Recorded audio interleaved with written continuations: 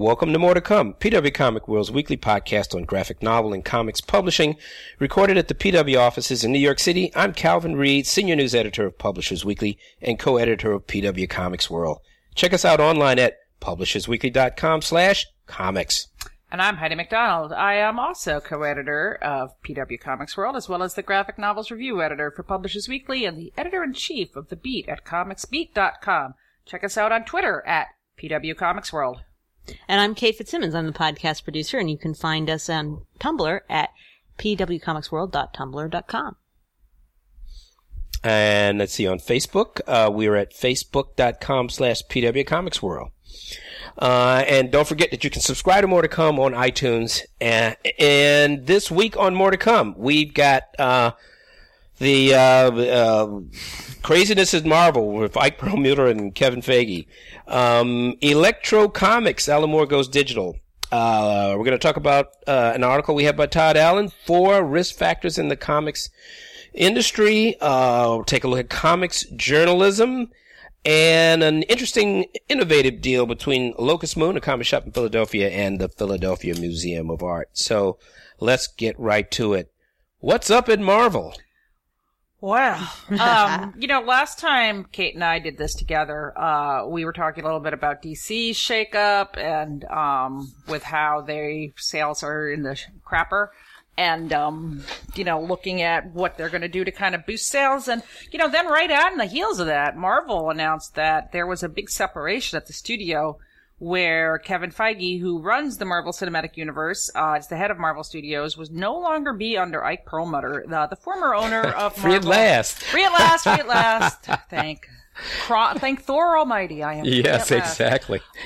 So, Kim Masters at the Hollywood Reporter really did all the heavy lifting on this story, but reported that Feige had complained to Bob Iger that about several, apparently Ike is very budget conscious, and so Feige had chafed under that, and finally Bob Iger said, yes, you can come over here, just sit next to me, and you won't have to listen to Ike. Now, Ike, of course, we talked about him many times before, but legendarily cheapskate. Like, at one point, after Marvel went bankrupt, he banned people from turning on the lights at the office. So, he banned them more than they were allowed to. I think they're still only allowed to make 1 pot of coffee in the morning. He sounds like Jonah Jameson. Yes. Or something. He makes Jonah Jameson look like a philanthropist, which Ike is. He's given a lot of money to the NYU hospital, but, not to Marvel. Not to Marvel. No. And, his cost-cutting measures apparently have spilled over a little bit into Disney or since they acquired the company. No, Feige runs Marvel Studios. Yes. Right? And he is. Perlmutter runs the publishing side. But he had runs been TV also. And TV. Mm-hmm. Yeah, but Perlmutter had previously been over the Marvel umbrella with Perlmutter had run them both. He had Right. final say, I guess, on both sides. And I know that there has been some talk that cash cows. A few years ago, they had been playing hardball with some of the actors about renewing their contracts and about how much they should be paid, and they had been thinking of recasting a lot of the Avengers after they had already been on screen, and RDJ basically put the kibosh on that, but that it was Perlmutter who had been a driving force behind, let's not pay these actors so much money. Well, then, in retaliation, Ike said, let's not pay Robert Downey Jr. that much money, because he was supposed to have a major role in Captain America Civil War, which is the next big Marvel Cinematic Universe film coming out next April. And Ike was like, well, you can't pay this guy so much. We don't need Iron Man. And, if it's called Civil War, it's probably based on the Marvel story Civil War, in I which would hope so. Captain America and Iron Man kind of go at it. So, I think this is probably the tipping point for Feige in terms of going to, oh my God, my phone is ringing right now. Unbelievable. But some source. Yeah, with some mole in the comics industry with a hot tip. Yeah, with a hot tip. But probably could explain all. Heidi's sitting here with a fedora with a press card stuck in the top.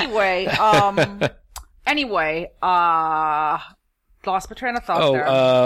But anyway, so basically when Kevin Feige went to Bob Iger and said, look, this movie, we can't hold back anymore.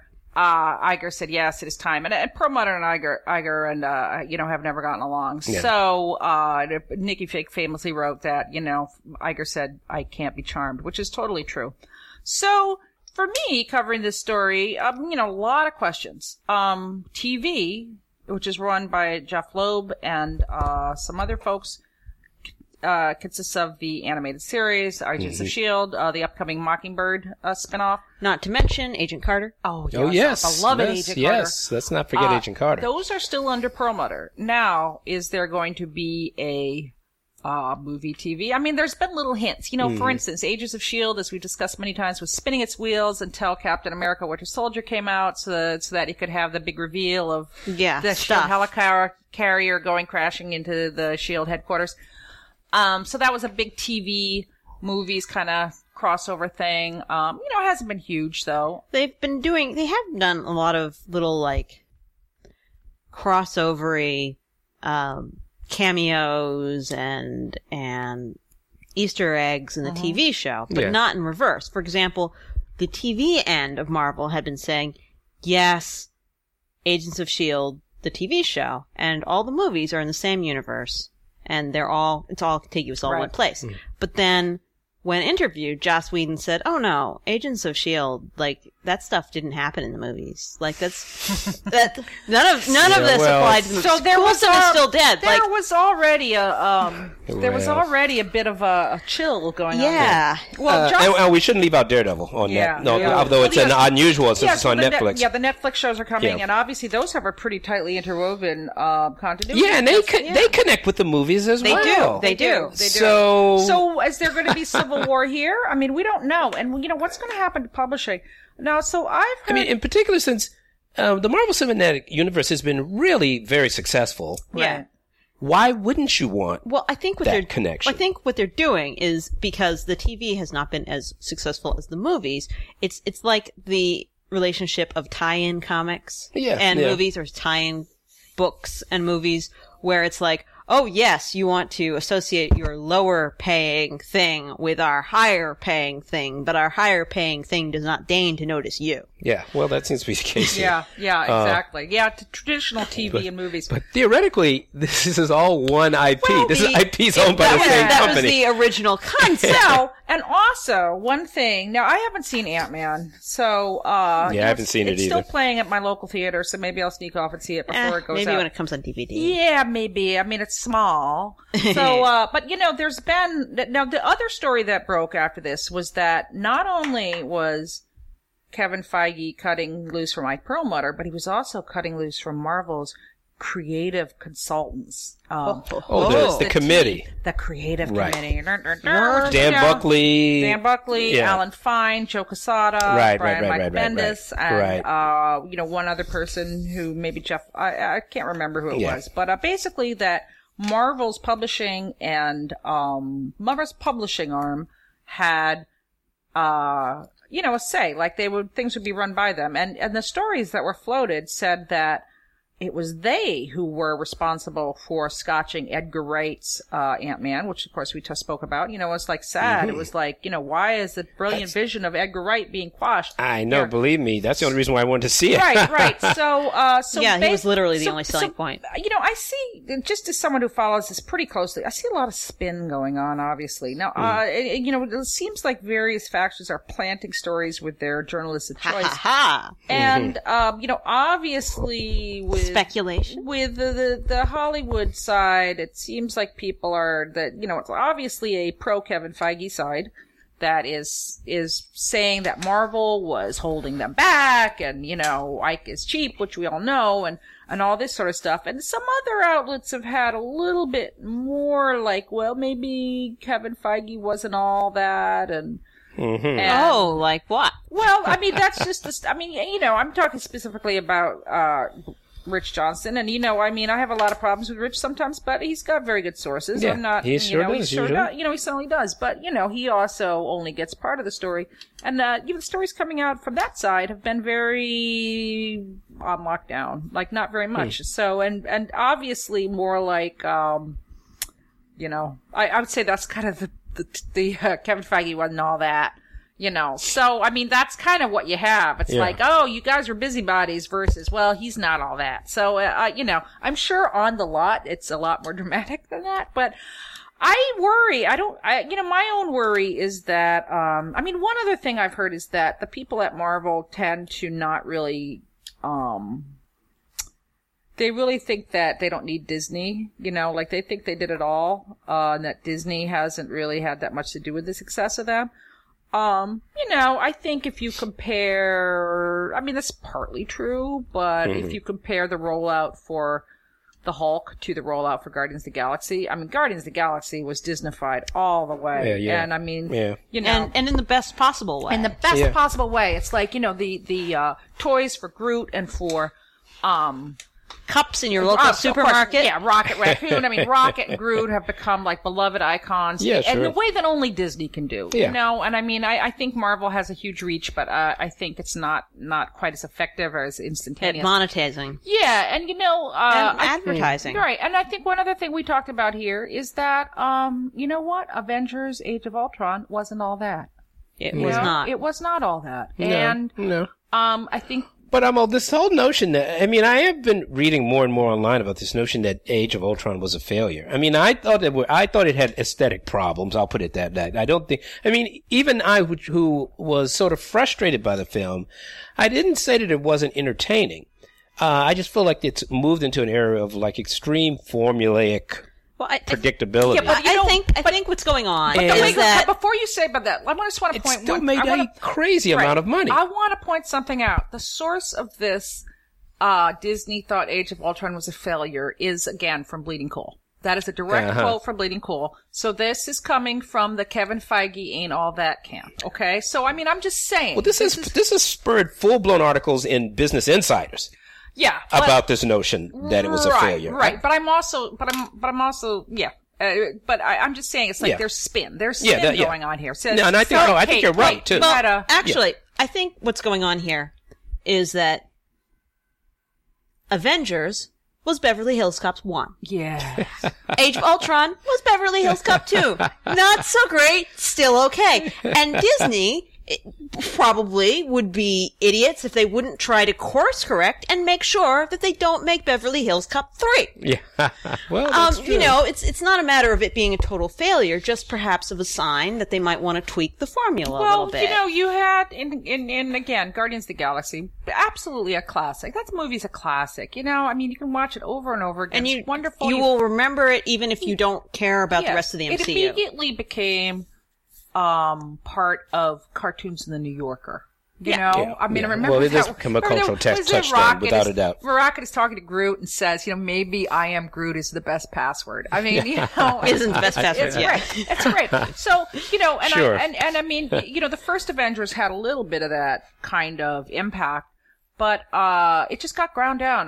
Bogged down and all this. Oh, we have to set up. It's my review, but I don't know. We're going to minutia, but it just got bogged down. It just got bogged down by this continuity, whereas Guardians was more like this, spin-off book that was fresh and interesting. And in a way, and it wasn't a superhero movie. Winter Soldier was a spin-off book too, in a successful kind of way. That it was its own self-contained thing for all that it was part of this larger universe. And I think that the fact that it was, for all it might have been related to other things, it didn't feel like, oh, well, it has to do this and this and this to set up that, and do this to set up that, and blah, blah. And people complain about Avengers. It's like, well, Thor didn't do anything. He just took off his shirt and went to a pool. What is wrong with that? That's awesome. It's one thing you do. That's what you do, Thor. But, if you have Thor, he has to be shirtless at some point. And wet. But, there's a movie. He has his own movie. And, I think it becomes very difficult because people want to see their Thor. And, yes, they do.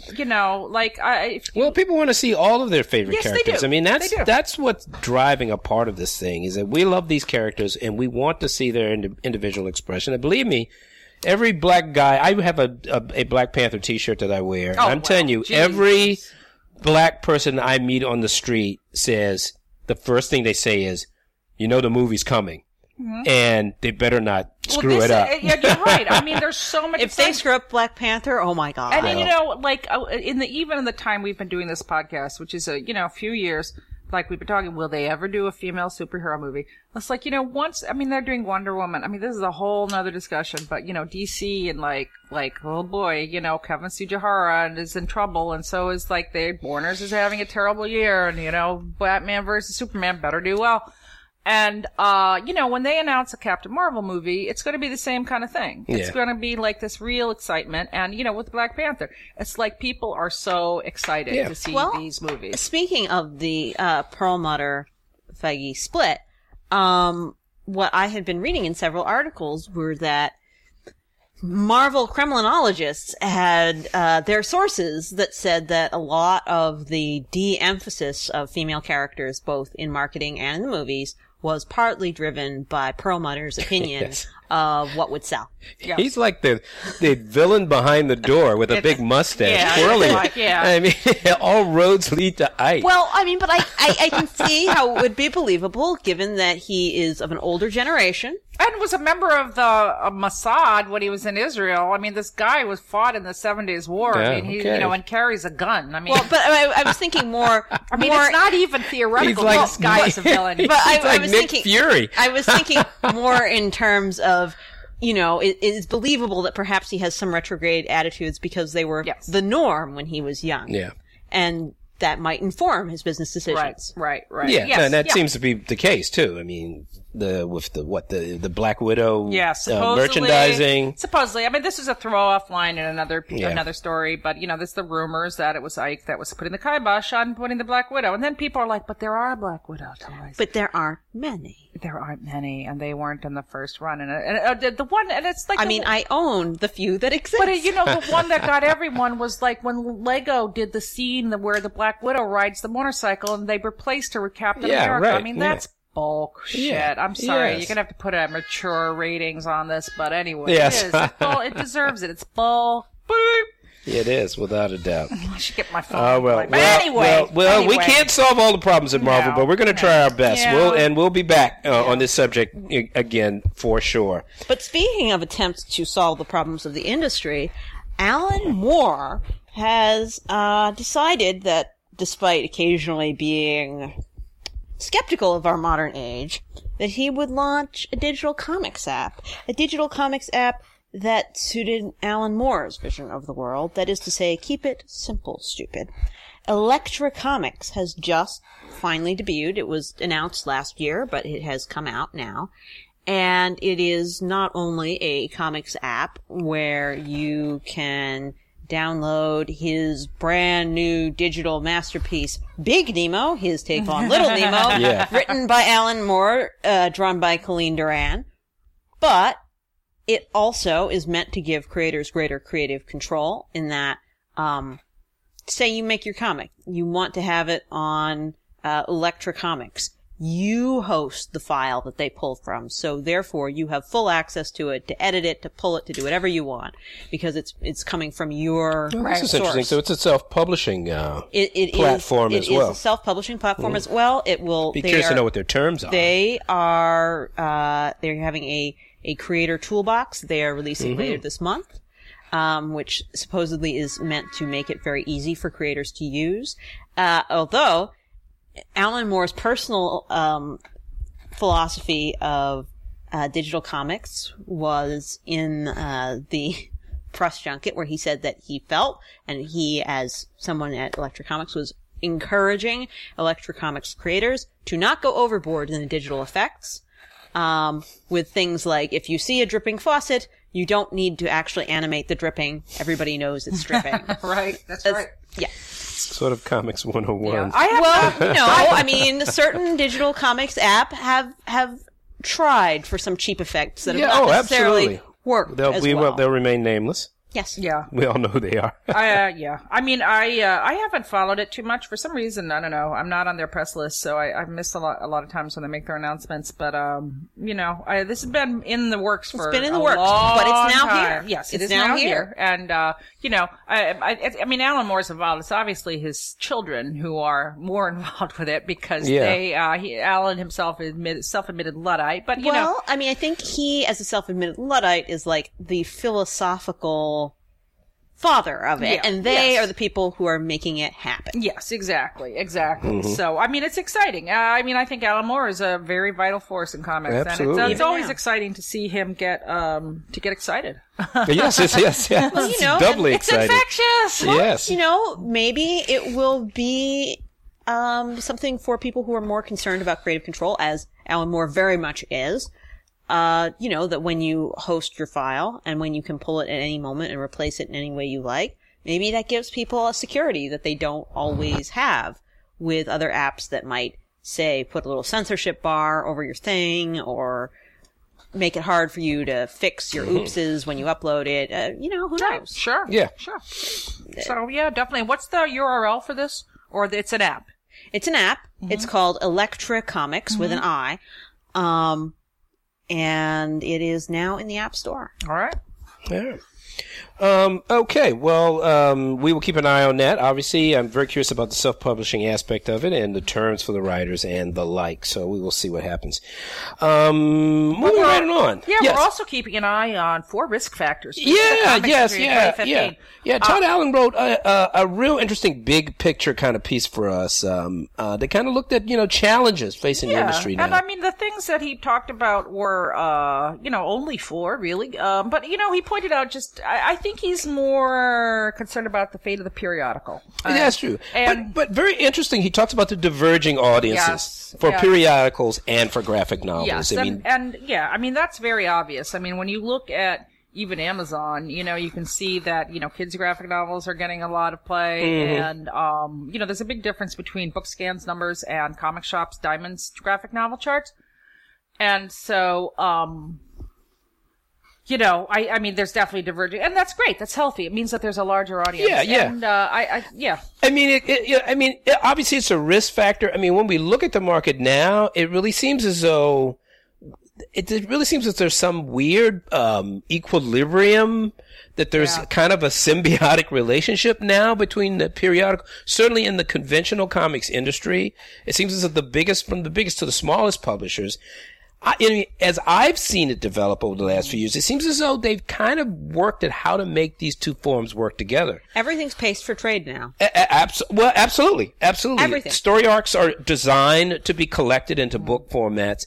I mean, it really, in many ways, this wasn't always the way it was done. It certainly was not. That the stories are designed this way. It's an intricate part of the business. It's not, I don't get the feeling so much now that there's, within the publisher's mind, that there's a huge separation, except in the sense that it makes it easier sort of to monetize the whole thing, and in many ways to publicize, because you've got a book coming out periodically sort of to remind readers And you're it gives still you there. backlists. It gives you backlists in a way you otherwise Absolutely. do not have. And now with the periodicals also being released in digital, I mean, it's in many ways you can have your cake and eat it too. I mean, you can read the things as they come out and keep a sense of the story in place. Right. And, go to the store and get the book when you want to read it all in one sit-down sitting. Kate and I talked about this the week that you were on vacation, Calvin. That's true. You guys had a really good podcast very good looking at the future of the floppy. And I've talked to other people about this, and that, everyone is the same. It's like, it's very rare to see a child reading a periodical comic. Yeah.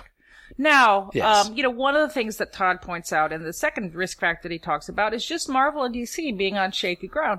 And, I mean, I don't, it looks fine for now, but as we've been discussing over the last couple months here, and, even today, it's like both Marvel and DC are promotional arms of giant corporations, and these corporations are always in flux. And it's like the importance of the periodical comics vary from month to month, the winds, the blowing winds. I mean, they're very much subject to the larger stress of what is happening at these companies. And also, if you look at Marvel and DC's sales, they really have failed to generate a larger audience. Like DC, unfortunately, definitely needs another reboot for the reboot, because the one didn't work out so well. And, Marvel, if you took away their Star Wars, I mean, they would not actually be doing that much better. And I mean, when they relaunch their comics, it's going to be a lot closer. Like, ironically, people have been complaining because their reboot seems to be a lot more conservative. But, looking at how DC kind of went off on this wild. Just comprehensive. Well, a little, you know? yeah, a little fresher. I mean, a lot Yeah. different from their core audience. And guess what? They didn't Yeah. do it. You know, they didn't sell it.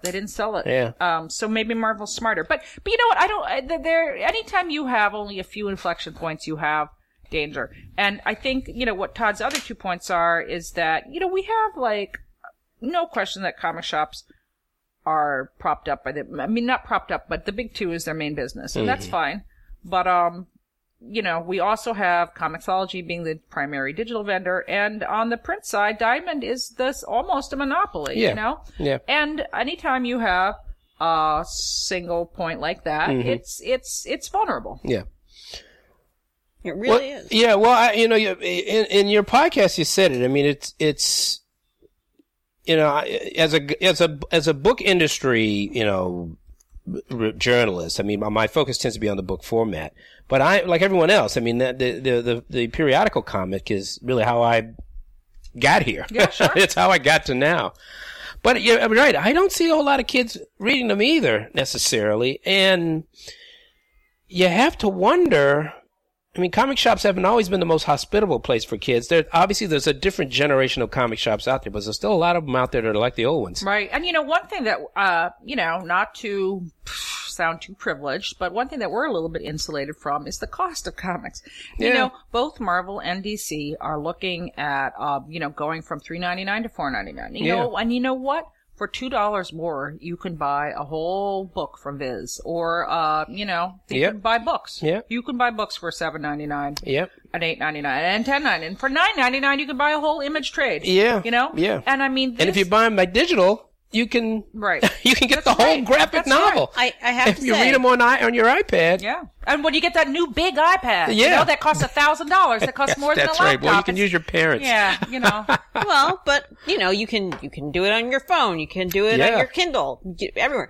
But you know, I have to say that we're not completely insulated, because while we do get DC Comics here for review, and we do get some selected things from other publishers, like if you want to get your favorite Image book, like for sure, like you're not gonna miss that issue, man.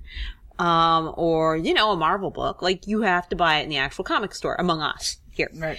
And so, you know, I'm in the store, and sometimes I'll be looking at, you know, like Darth Vader or Princess Leia, and I'm like, how much am I loving this? Am I loving this enough to pay $4 for this? Am I $4 worth of loving this? And often the answer is, maybe not $4 worth of loving this. Right. Certainly not $5. Yeah. And, you know, like, comics are a blocked off part of my disposable income. I don't, like, buy a lot of other extra amusement crap.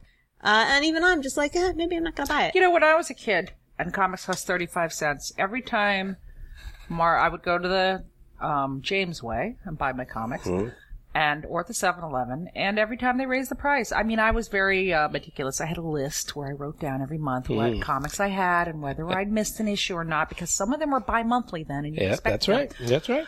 And, you know, when they went, I would look at that pile of comics and I would say, which ones am I not going to read this month? You know, because same with just what Kate said, you know, and I mean, it's the same. Well, I know, you know what I think I told you guys about this once before, is that, you know, what I would do on Saturday mornings, and I would buy comics from the newsstand. That's how old I am. But I would also, one of the other things I did after I'd gotten the new ones, and because when I started reading comics, it was before there were comic shops. And I would go off to all of the mom and pop stores. I would just go as far as I could, looking for back issues. Because what I would do, because what, you know, they all did was they buy these huge racks, tear the covers off, which they're supposed to return to the ID. They're supposed to destroy the comics, but of course they never did. They would sell them for 5 cents. So I would look, and that's how I found back issues. And that's how I found the issues that I didn't have or whatever. Because I just went around, I would just find mom and pop stores that had these wraps, and I would look through them, pull out the ones I want. Yeah. You know, and that's what I did. Yeah. On the weekends. So. I mean, I could see, I mean, we're just guessing. And here. I walked to school barefoot for 10 miles in the mud and snow. You know, we used to live in a hole in a tent in the middle of the road, and we loved it. And, you know, I can see, I think the periodical may become something that you grow into, and that, you read these comics, you're comics friendly as a child, and then you discover it, like Kate was saying, and when we talked about it, how you discover this kind of exciting weekly form of storytelling. Well, actually, I kind of hated it, but, it was the way you got it. Right. Like, this is what it is, this is how you get it. If you don't want to wait, 6 months and it maybe doesn't come out at all, if you want to be sure you get your hands on it, you buy it weekly. Right, but I think that's how a lot of people do, the kind of Wednesday crowd. The Wednesday crowd likes the Wednesday experience, the weekly experience of getting this stuff. It's incumbent on Marvel and DC to, if they don't keep the same audience engaged, to keep creating things that are engaging to that audience. So, it's evolving. And I think all of these things, I've said this many times, but, call Heidi's Law.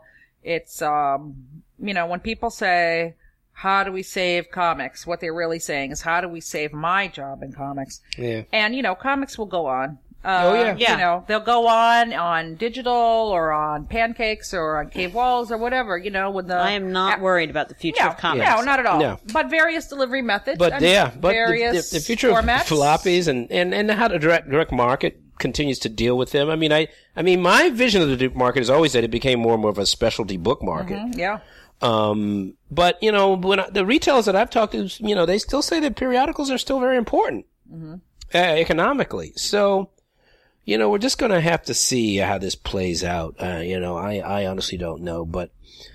Well, and then sometimes the relationship between the publishers and the retailers is very important too. And this ties into another article by the very same man, very similar timing, Todd Allen, about how much of Marvel's sales being slightly stronger than DC at the moment are variant covers. Yeah. And that, Marvel is putting these demands on stores that you don't get the variant covers, you don't buy X number of issues.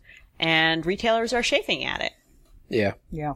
And it is. And look, I think Marvel's very healthy right now. They definitely are. I'm not saying they're unhealthy, but I'm just saying I think you need to look at just what it is that is driving a lot of their sales right now. And they had 100 variant covers for, Star Wars #1. They have a gajillion variant covers. And for retailers, they're beginning to get tired of it. They're beginning to, if you are. But they buy them though. Yeah, they do. And it's really like an they complain about this relationship. But it really is. The thing is, but Marvel makes them because the retailers will buy them. But the thing is, how long will they buy them? It seems like they've been saying that for a long time. But there was a rise in. It did seem to drop for a while, but it's back full force. I'll tell now. you something. Everybody's got variant covers. I'll tell you something. Marvel's periodical line will not be slain from outside. It would only be slain from inside the chamber. Okay? Okay. Yeah. All right. Only they can kill themselves. Yeah. So there you go. We have met we the cannot enemy, be beyond and that. it's probably us. Just to be provocative, Todd does mention the two doomsday scenarios. Okay, but they're not really doomsday. They're just evolutionary. Maybe it is the meteor in the sky for the dinosaurs, but the two things that either or Marvel could do is Marvel or DC could do either one of these things. And it would change things radically. One of them is go all digital with their periodicals, which, suppose you just sold the periodicals through Comixology and then you sold the print collections. Okay. So that could be one thing that Marvel or DC could do. The other is licensing them out, which is where, Warner Brothers or Disney says, why do we have a staff of 150 people to put out these books that sell 10,000 copies? So let's license this out to IDW and Dark Horse so they can do Batman. So, this is the other doomsday. This is the other, thing that would change rapidly. Yeah. So, I don't see either of those as being completely out of the realm of possibility. I would say that I can't see them happening in the next 10 years, but that's different than not happening ever. I could. I could. Yes. I think if you look at where we were 10 years ago and, project back, project forward, I think things evolve. I think things evolve very, very, very quickly. And I could see them happening within 5 years, I would say. Really? Or never happening at all. Yeah, I'm just saying, I could see them, if they happened in a year, I wouldn't be, Really? No, Marvel or DC? No, because I think that you know, I mean, especially with DC. I mean, there's all these stories, it's, you know, they're 2 million in the red or whatever. And again, I reiterate, you know, DC, Warner Brothers hired all these people at director and VP levels to be content strategists and, you know, brand licensing management. I mean, all these highfalutin titles of people who don't do anything but say, we should put Superman on bed sheets, you know? I mean, that's what they do. And then the bed sheets come in and they say, Superman looks great, except, you know, his hair is dark, not blonde. I mean, this is what they do. And it's like, when you look at, I said, it's like, why do you hire, and if you look at a DC, in fact, I have a comic here. It's Batman 44 by Scott Snyder and Jock. It's one of the best single issue comics you've read in a long, long time. You know, it has a very small, it doesn't have the full masthead in here, but, here we go. You know, there's at least 15 vice presidents, okay, well, you know, at DC. And there's probably an equal number of directors. Now, all these people probably make, you know, VPs probably make, around 6 figures, probably, pretty much, you know. Directors probably pretty close to that or around there. You know, these people, so when you add up all these people who are hired to put out a comic that sells 17,000 copies a month or 12,000 copies a month, and it adds up. Yeah. Well, you know, at that point, you might want to... And then you might say, hey, you Dark might want Horse. to cut the VPs instead of the comics. But that won't happen. Not likely That at won't all. happen. No, Well, that won't happen. But if it ever does, we'll be here to report on it. Yes, we will. Okay. Well, speaking of reporting on things. Yeah.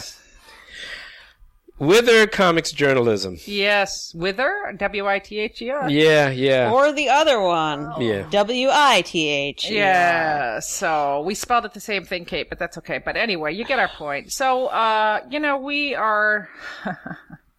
How do we venture into this topic? I think a way to venture into it is when we were talking about the Perlmutter Feige thing, we were saying that, you know, a lot of places that were reporting on, particularly the Marvel publishing side, were very reluctant to really come right out and say anything, and there were a lot of veiled implications and rumors and so on, because, well, people are worried about offending. Right. Or letting it be known who leaked what. Right. And because comics is a small industry, a very small industry, and, you know, as we were just talking, like the margins are thin, money is tight, and everybody wants their job to continue. And so then it does make it hard to confirm all these juicy stories you hear whispered about, and then it makes it hard to get into a comics publishing form, comics journalism form that then comic fan on the street can pick up and read. Well, you know, it's so complicated. You know, I wrote a very, very long post yesterday that, you know, took me. And it started out really about diversity. Well, it did, but it touches on kind of all the things that the comics internet loves to talk about. But, you know, I wrote a story earlier in the week where, Women Write About Comics. There's a really excellent site, but it's sort of a volunteer site, but has some really great writers on there. Some of whom I've been trying to recruit to write for PW, but, they, put up an Indiegogo. They didn't even do a Patreon. They didn't do a Kickstarter. They did an Indiegogo, which means you get to keep the money no matter what. No matter how much you get, is interesting, actually. Which is a smart move. It is a smart move, except that you raise less on an Indiegogo, actually, than you do on a Kickstarter, because Kickstarter has just this built-in function. But, you know, I understand. I think you can start with Indiegogo and get a Kickstarter later. Right, that's true. Well, that's true. So they, but anyway, and they said that it was only for $3,000, which is nothing. It's chump change. And they were saying that it was for, to cover, you know, this is their first thing. They're just going to promote the site to get to the point where they can pay their writers, you know, move on. And so, I mean, this is a really good site. And, you know, it's relying on crowdfunding. And then Tom Spurgeon put a whole post, you know, I think we mentioned before that he had set up a Patreon, which is a different monthly kind of a Kickstarter, or crowdfunding, which I have also for The Beat. And he mentioned that it was the best thing that had happened to him, and it really enabled him to refocus on the site. And, you know, the amount of money he was getting is like $1,400 a month. So, I mean, that's all it took was, you know, this minimal amount of money. And, we talk about it all there's so little money. Yeah. yeah. We're all feeling very sad right now as we say that because, we're poor. And, we want to, be able to buy food. But, and comics. And we'd like, we get comics. We'd like support from the industry. Yeah, we'd like support from the industry. But, so anyway, the reason why this all came up was because then, earlier in the week, Marvel announced that they were doing a comic based on Red Wolf, and which was greeted with happy joy. Yes, it's a Native American. The idea that they're taking one of their horrible stereotypical Indian characters that everybody has, or Native American. Pardon me, that is also the wrong word. Not actually, but anyway, we won't get into that. Indigenous. I prefer to say indigenous, but characters, and then they announced that the writer. Are we going to say the name? We might as well. I mean, he's the writer on that book. Yeah. So anyway, the name of the writer is Nathan Edmondson, and who's written books for Image and Marvel and DC, and this was greeted from a small but very vocal part of the internet with shock and alarm, because they suggested that he was an abusive person who had a very bad track record just as being a person. And now what we should also add very quickly here, I think, is that, this stuff seems more about, being annoying to other people, not necessarily breaking any laws, not attacking anybody. This is nothing actionable in any way. No. And I mean, but it becomes a kind of weird version of public shaming, but without necessarily anyone providing any significant or substantive public information. Before you jump in, let me just throw this about out why there. we're trashing this guy. Yes, but let me. So then it has emerged through a series of very long blog posts. I wrote one myself, but other sites was significantly. Loser City wrote one, and Graphic Policy wrote one, where it has emerged. And I'll just say this. You know how this is the Heidi's podcast rule, where I often say things here that I won't put in print, but and I have been contacted by other people who say the same thing. But there is a group of perhaps,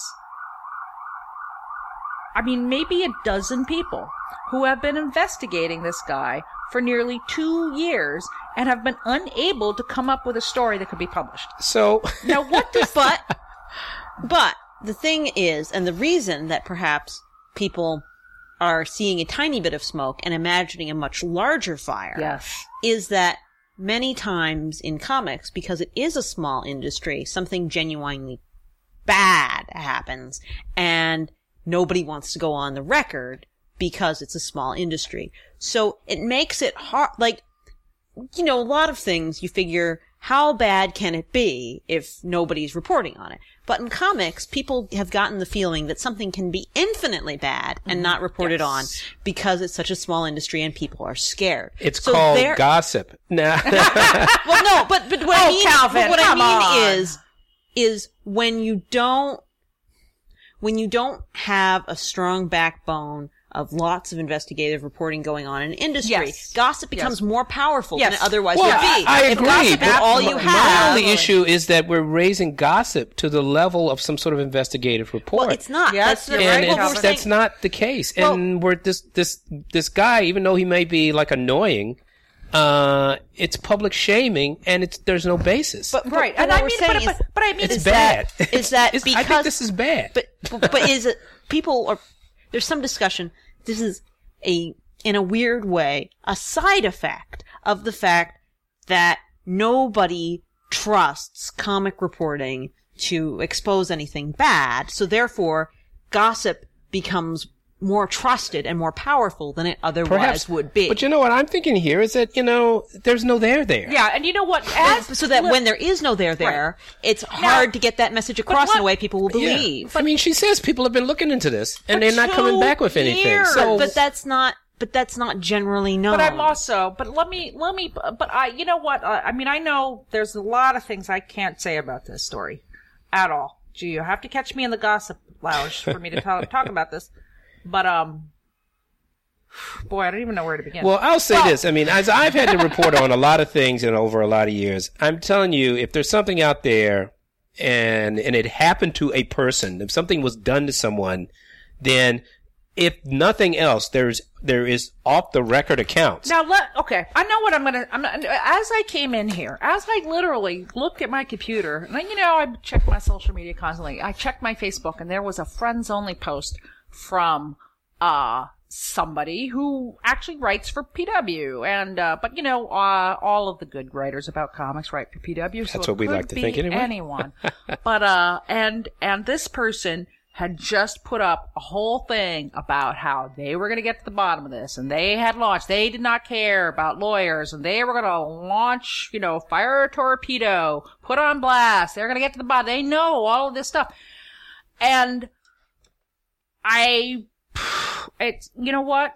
Calvin is, something, if somebody's an asshole, I just don't think that's necessary news. And Kate. It's not. No, but Kate, Kate stands in. It's not for the millennials news. here on the podcast, because she is younger than Calvin and I, and we're old school, So Kate, there seems to be more, among a lot of, younger comics fans, younger people, millennials. God, boy, do I sound old when I'm saying this. But okay, in my day, when I worked at DC Comics, for instance, certain freelancers were known to be awful. And, but we had to hire them because they were fast or good or whatever, but you had to be both, really. If you were just one or the other, eventually you fell off the radar. But, and some of them were creepy with the ladies. And it would be me and whoever saying, what about so-and-so? What a creep. Yeah, I know. And and he was hitting on yada yada and dee-dee-dee and boo-boo-boo. Here was a man, who was hitting on women. And to me, that's not newsworthy. Okay? that's just not newsworthy. It's just not. But maybe. Unless he's doing something that crosses the boundary of legal and illegal. Hitting on women you worked with was probably also bad taste. It's not against the law. Not against the law, unless it became harassing. But, yes. Also it would become what a idiot this guy is, and eventually this guy did not work in comics anymore. But see, idiots in comics. Dog bites man. Right. So anyway, now, what do you think when you hear that story? Well, I think the thing is that it can be, because we know there have been genuine abusers who have managed to stay in the industry for a while before getting bounced. And because most people don't have the luxury of being able to say, when I worked at DC Comics and being in on the private Facebook groups, if you don't have that level of connection and you just have the knowledge that occasionally bad stuff goes down and you don't hear about it because people keep saying, I can't talk about this, I can't talk about this, I can't talk about this, I know something but I can't talk about this. When you're on the outside, things that may in fact actually not be anything at all, you don't know that. All you know is there's a hell of a lot of smoke and you wonder what the fire is. Right. And so, because I think people my age are very used to being if I can't get from a mainstream outlet, surely somewhere through the magic of Google, I will find out what's really going on. Yeah. That used to be true, but no more. Why not? Because I think people are just a lot more, circumspect about what they put. They used to be able to dredge up all sorts of crap on people, but I think that people, they still do this. That's why I'm saying that if you're not getting anything, I find it hard to believe that someone can work in a business for years. Yeah. People complain about them relentlessly, and there's no solid, back channel. Now, let me tell you what Kate and this. But the thing is, most people don't have access to the back channel, so they don't know. This is what Kate has just said is 100% accurate, though, because there is at the same time, what I'm talking about to me is just I notice I said a freelancer, okay? If you work with a lot of different people, if you're in the comics industry, okay? You have a lot of different, maybe you're working on a book, you have a lot of different relationships, okay? That are collegial relationships. And, when people get together, it is very common for these kind of, off the books relationships to attempt to be launched. Let's put it that way, okay? However, what is more damaging is when people who are working at the same company, and this is what we call sexual harassment, is when people who work inside the industry who are, using their position of power to to Pressure people. Or to humiliate people, which is something I have seen firsthand, or even been the victim of. You know, and I mean, this happens. This does happen. And I mean, I think this kind of like, oh, this guy, you know, like somebody just put a story about a comics pro who was literally, he said this was a story of harassment that came up with. This guy was drunk at the Hyatt at Comic-Con, was looking around and hitting on all the girls, and they were, trying to impress them with the books that he wrote, and they were not having any of it, and he just stumbled off. And you know what? Like, so what? Yes. You know what? Why is that? That is happening right now in some bar here in New York City about 5 billion times. Yes. Okay. Now, what is a little bit different might be a very powerful person at a major company in the bar, hitting on a freelancer's girlfriend in front of everyone. And, when the freelancer was standing right there saying, that's my girlfriend, the person in question saying, well, I was just warming her up for you. And maybe that person getting promoted after that. And, you know, this is a very well-known story. Okay. And I'm not naming names because, again. That's the point. That's the point. But, you know, and it's like, I am, but, like, you're right. Like, most people in comics know this, but this story is also being investigated. Okay. And it's like, come on, people. It happened. So, look, it can be hard to get people to go on the record. Except everyone was standing there and saw it. So you comics journalists, that's the thing that I'm saying. It's like, you know what, comics industry, like you get what you paid for, okay? So people are volunteering, trying to cover this story who are not journalists. Okay? They're not journalists. Because and that's obvious. Right. Because if you really knew what you were doing, this story could be blown wide open. Well, but I don't think it's necessarily even a matter of knowing what you're doing. It's having the connections. So if you're Joe Blow blogger who would really like to be a journalist, who maybe has the right instincts, you know, like, good luck blowing it wide open. You know, listen, good luck getting anyone to go on the record. But you know what? I get emails all the time. Like, do you want to talk about this for this? Do you want to talk to Fast Company about this? Or, you know, Mark, do you want to talk about Mark Miller to Business Insider? Do you want to do, I'm always getting called on as an expert. You know what? And when somebody, Calvin does the same, you know? Oh, yeah. I get some, We're both called on all the time as experts. When you talk to one of these people, they have a very different, you know, it's like they're also coming at it from an outsider's perspective. No, I admit, and they ask dumb questions. I almost never get questions about, you know, this sort of personalized bad behavior stuff. I get stuff about business trends. I get stuff about. Me too. I agree. Yes. That sort of things. Who's buying? You know, what's hot, what's not. I mean, I do think that this is an obsession that the comics industry has. I'm not sure it's healthy. I'm not sure they're focusing. I mean, my feeling is a lot of this is public shaming. It's very bad. It's a game of telephone. And really, very often I'm not that interested in it. I think that there is abuses going on that don't reach the level of breaking the laws. And yeah, we should somehow get these people out of the business. But this endless dialogue about maybe we've got something but that we're going to blow someone wide open with, but you never see it. It's just got to stop. Well, you know what? The thing is that even Heidi's like, oh, we all know that there is this undercurrent, and it's only the undercurrent that reaches the fans, that there is bad stuff going on in there, but we can't tell you who, and we can't tell you what, because we have jobs we need to protect. That's true. And you do it too. And the thing is, and so then the fans keep hearing this. They keep hearing this. Because it's true. Well, some people are outed. I mean, Brian Wood, he got hammered. Yeah, occasionally. But what I'm saying is that I think it's fans who genuinely don't want there to be such a culture of this bad stuff going on that they only vaguely hear about and would like comics to be a better place that, you know, are just fumbling around in the dark. Yeah. Well, you know, listen, we're going to have to wrap this up a little bit, but I will throw this in here. It's like, I agree with you, Kate. You know, I mean, I just think it's like some people need to understand, like, you know, where there is alcohol and there are sexually active people, there will always be inappropriate incidents. There will be bad stories. And it needs to be, you know, people need to be sensitive about that. Both men, women, and anything in between.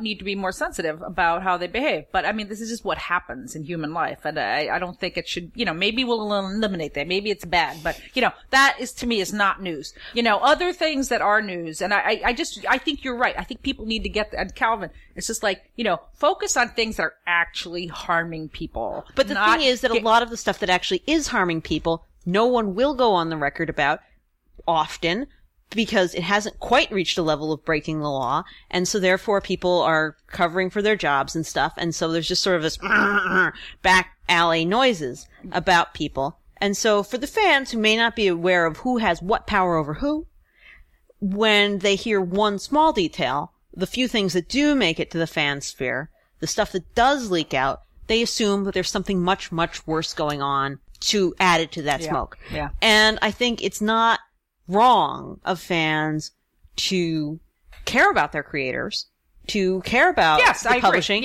and to hope that whatever these terrible things they hear hinted at do not continue to go on, and to not want to support them. And, because the investigative reporters of comics, will always have trouble building a case on people who are working at one of two major companies, they care. And this is a problem that's not going anywhere anytime soon. Right. Yeah. So, well, you know what? We have been blathering on all these important topics for so long. I think we don't even have time for briefs. Yeah, because we're running out of time here. So the brief is there's only one brief, Heidi. I think we can handle it. There is the first time there's a major manga exhibit at the British Museum. It's free and open to the public. You should go, you guys. And if you're in Britain. And I'm going to give a quick shout out to the Locust Moon, the Philadelphia bookstore that inked a really interesting deal with the Philadelphia Museum of Art to create a comic based on an upcoming exhibition about Rubens and his famous 17th century painting Prometheus Bound. Okay, comics are awesome. Yes, they are. Most of the time. Yes, they are. And until next time, more to come.